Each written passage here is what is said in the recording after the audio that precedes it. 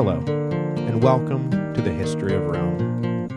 Episode 33, Marius and Sulla. After emerging as the hero of the Social War, Lucius Cornelius Sulla had been elected consul in 88 BC.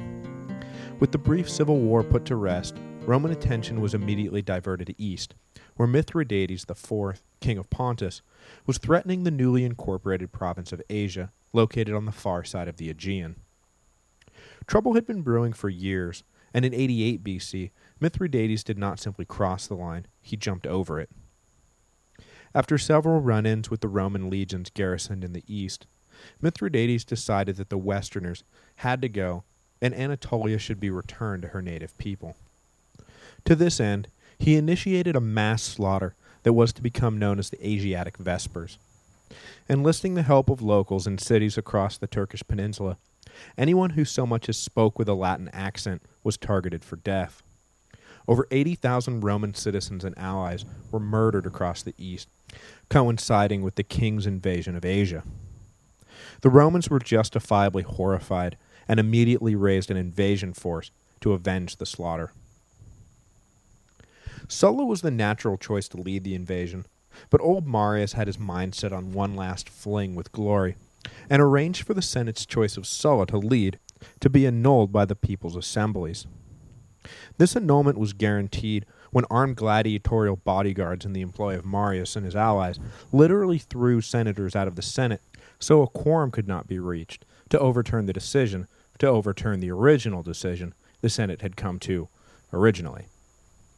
The introduction of mob violence into Roman politics precipitated by the Gracchi was starting to become less and less an exception, and more the rule.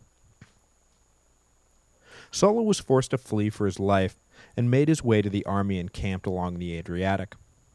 The army was ready for the planned invasion, but before they sailed east, Sulla would march them west. He incited the troops, most of whom were loyal to Sulla anyway, into a frenzy over the anti-democratic thuggery of Marius. Ready to follow Sulla anywhere, the consul pointed them towards Rome and announced that with their help he was going to evict Marius from the city. His officers were appalled. It was illegal for the legions to cross the traditional city limits of Rome, and as much as they disapproved of Marius, they simply could not abide by Sulla's brazen flouting of the law. When they reached the city, all but one of Sulla's officers, a close lieutenant named Lucullus, refused to cross the line. Sulla respected their decision, but was not dissuaded from his plan, and took the troops right into Rome. Inside the city, Marian partisans organized gladiators and slaves into a defense force, but they were no match for trained legionnaires, and in the brief street fighting that ensued, Sulla's army had no trouble turning the pathetic defenders to heel.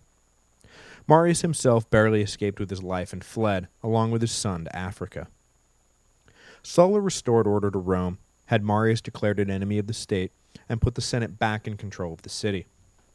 All of this drama filled the entirety of Sulla's year as consul, and it wasn't until 87 BC that he was actually able to lead his army out of the city to the east, where they should have already commenced the retaliatory campaign against Mithridates. But the minute Sulla left town, Marius began to plot his return. Many in Rome, who had been ambivalent in the political showdown between Marius and Sulla, had been pushed over to the Marian camp by Sulla's completely illegal and immoral seizure of the city. In 87 BC, the people of Rome did themselves no favors if they hoped to keep turmoil in the city to a minimum by electing as co-consuls Gnaeus Octavius, a staunch conservative and Sulla partisan, and Lucius Cornelius Cinna, a populare who was fast becoming the leader of the anti-Sulla forces in Rome.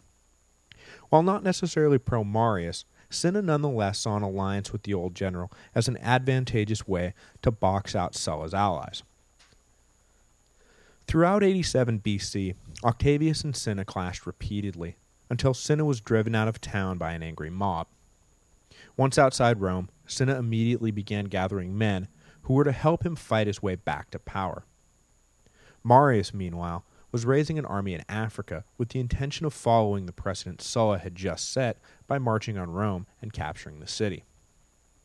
When Marius crossed the short span of the Mediterranean back into Italy at the head of a loyal army, Cinna saw an opportunity to strengthen his own position. He formally joined with Marius, and the combined forces stormed into Rome. What followed was 5 straight days of terror and bloodshed. Marius simply released his army inside the city, with orders to kill anyone allied with, or suspected of allying with, or suspected as having the same name as someone who was allied with Sulla. Noble families fled or fought, depending on their disposition. Captured Sulla partisans were killed, and their heads were displayed in the forum. Finally, after 5 days of unchecked violence, Cinna could stand no more and ordered his own troops to put a stop to Marius's men. The army from Africa was ordered to stand down, and those who refused were killed by Cinna's troops. Order finally restored, elections for next year's consulships were held. That Marius and Cinna were elected came as no surprise to anyone. Everyone who opposed them was either dead or fled. For Marius, the election to his 7th consulship fulfilled the promise of his legendary encounter with the 7 eagle chicks so many years before. Satisfied that his destiny had been met, the old general died in 86 BC, just 2 weeks after his election, leaving Cinna in sole control of Rome. While all this drama was unfolding back home, Sulla was off in the east leading the effort to repacify Greece.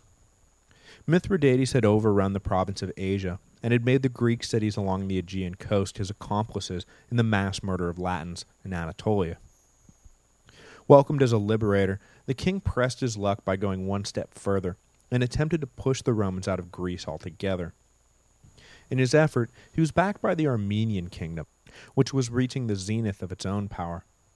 Combined, the two hoped to retake the eastern Mediterranean from the alien Westerners. The ensuing war with Rome would have far-reaching consequences. Rather than being pushed back to where they came from, the Romans wound up planting their standards even further from home. When Sulla crossed over to Epirus in 87 BC, he found that Mithridates was well on his way to turning the Greeks against Rome. In Athens, a puppet tyrant had been installed and was backed by a Pontic army, led by Mithridates' most able general, Archelaus. This would be as far west as Mithridates would make it, however, as the mere sight of the 40,000 Roman soldiers was enough to convince the remaining Greek cities to remain loyal. Sulla's first order of business was to bring Athens back into the Roman fold. When he arrived, though, the city was obstinate and shut its gates, so Sulla was forced to sit back and lay a siege. While encamped outside the city, refugees from the Marian reign of terror began to trickle in, and Sulla first received the news that Marius had returned to power, and that he had been officially exiled from Rome. He maintained his focus on the task at hand, however, and for the rest of the year and through the beginning of 86 BC, Sulla remained at the gates of Athens.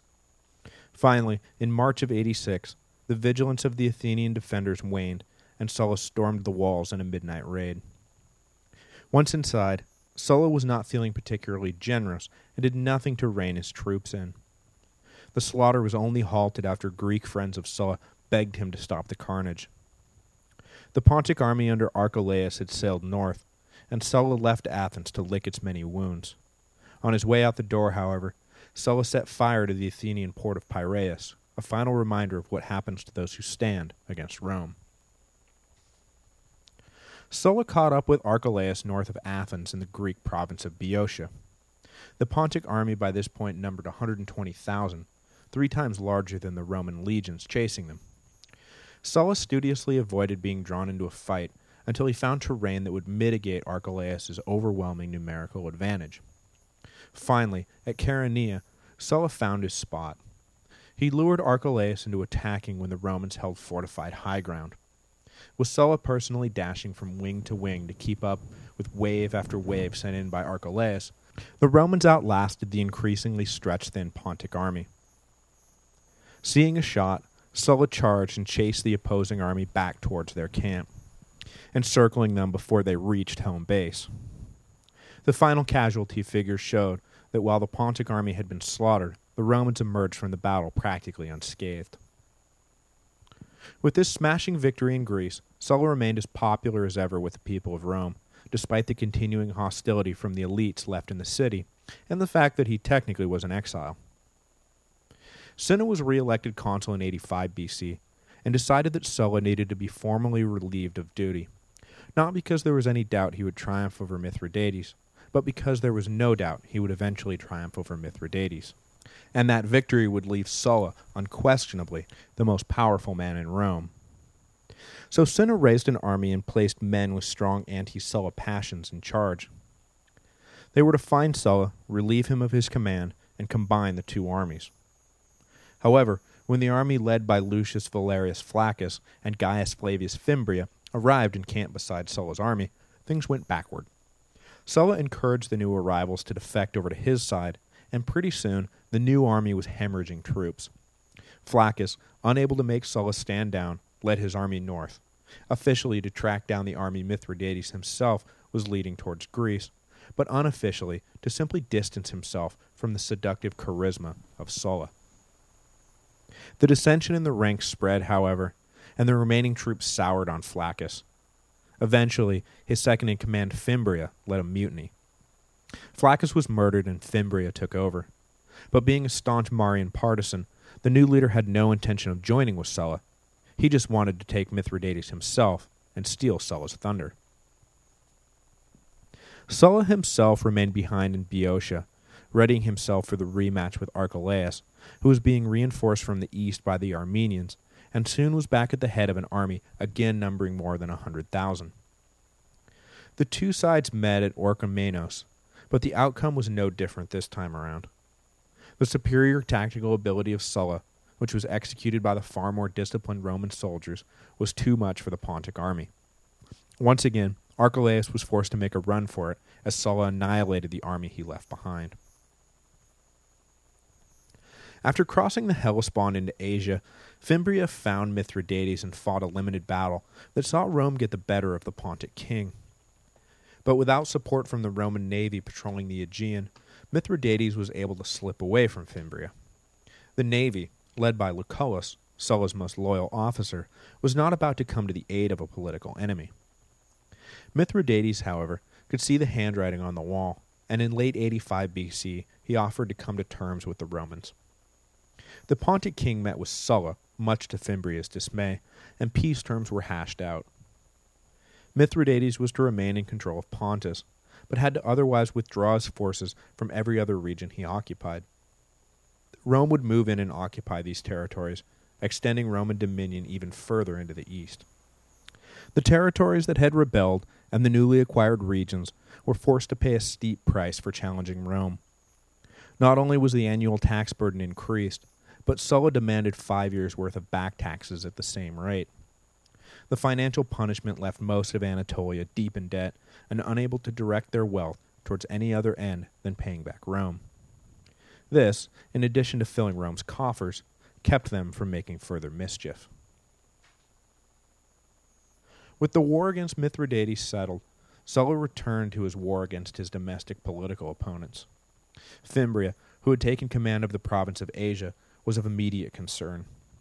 The mutinous general talked a good game, but the minute Sulla crossed the Hellespont, Fimbria committed suicide, knowing he was no match for Sulla and would likely be executed one way or the other for his actions. With the east fully pacified, Sulla began to strategize about a return to Rome. Cinna, who had effectively run the city for the past few years unopposed, was well aware that if Sulla came back, the party would come to an abrupt end. Taking advantage of some minor commotion in Illyria, Cinna raised an army to quell the unrest. The fact that Illyria lay directly between Sulla and Rome had nothing to do with Cinna's desire to march an army there, of course. In his haste, bordering on panic, to get his army in place, Cinna, however, pushed his troops too hard, force-marching them through snowdrifts to reach Illyria in time to block Sulla's path.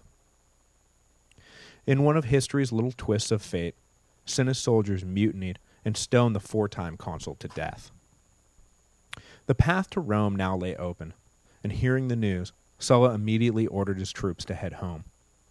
Sulla, it seemed, was marching on Rome. Again. There will be no episode next week, as I will be spending the weekend moving across town, but in 2 weeks, we'll return for Sulla's second march on Rome, the crowning of Rome's first dictator for life, and, inexplicably, the retirement of Rome's first dictator for life.